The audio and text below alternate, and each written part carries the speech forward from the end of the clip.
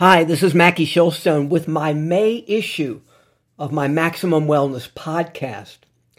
With the NFL teams just concluded their NFL draft, and with mini camps starting to open up, here's a very timely article that's just come out. It's retired NFL players at risk for mild cognitive impairment after the age of 50. New research, mild cognitive impairment and dementia reported by former professional football players over 50 years of age. An NFL long study, which appeared in the March 2022 issue of Medicine, Science, and Sports and Exercise, reports on the increased risk that former NFL players over the age of 50 have for mild cognitive impairment. A diverse group of researchers from the Department of Exercise and Sports Science and the Center for the Study of Retired Athletes, the University of North Carolina, and the Department of Neurosurgery and Neurology, the Medical College of Wisconsin, among others, concluded that, quote, self-reported mild cognitive impairment prevalence and dementia prevalence were higher in former NFL players than national estimates and were associated with numerous personal factors, including mood-related disorders and a high number of self-reported concussions. The estimates of the mild cognitive impairment risk in Americans is 24 to 32%. While not completely understood, the risk seems to be related to age, race, social, educational, health status, which could be osteoarthritis and cardiovascular disease, and mood, such as depression. The investigators comment that traumatic brain injury may also increase risk for developing mild cognitive impairment and dementia-related disorders.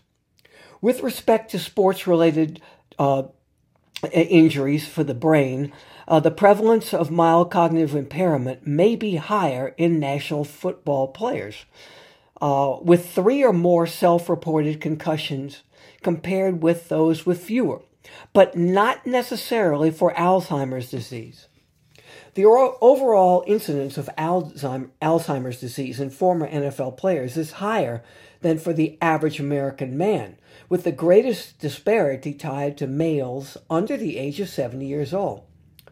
Based on the need to clarify a retired NFL player's risk to this MCI, mild cognitive impairment, after the age of 50, the investigators contacted over 15,000 former NFL players of all ages. Former players were eligible for the study if they had at least one full season and were 50 years or older. They were asked to complete an online questionnaire or paper hard copy. The justification by the researchers for a 50-year-old cutoff age was that it represented the lower bound age in which neurodegenerative diseases with typical earlier onset first occur. That could be a behavioral variant of what's called frontal temporal dementia, is what the medical term is. The questionnaire used was expanded from a prior questionnaire in an ongoing study, Neurological Function Across Lifespan, a prospective longitudinal and translational study for former National Football League players, called the NFL Long. The questionnaire examined the general health of former NFL players while also acquiring information regarding the former players' personal demographics, football playing history, medical history, concussion history, musculoskeletal injury history, self-reported psychological, physical, and cognitive functioning, health-related quality of life, and current substance use and health-related behaviors. It was determined that in this subset of former NFL players, history of 10 or more sports-related concussions, lifetime diagnosis of depression and or anxiety, and greater recent pain intensity were each associated with a higher prevalence of this MCI and dementia.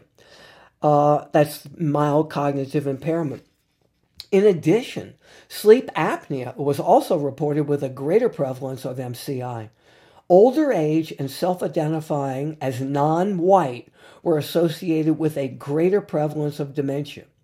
As to the implications, the study concluded, the researchers suggest that there may be preventative and therapeutic targets that might mitigate the onset of this mild cognitive impairment or dementia-related disorders. One of those therapeutic changes, I can tell you from my own experience with NFL players over my 43 years, is start to look at the research of the omega-3 fatty acid, DHA, docosahexaenoic acid.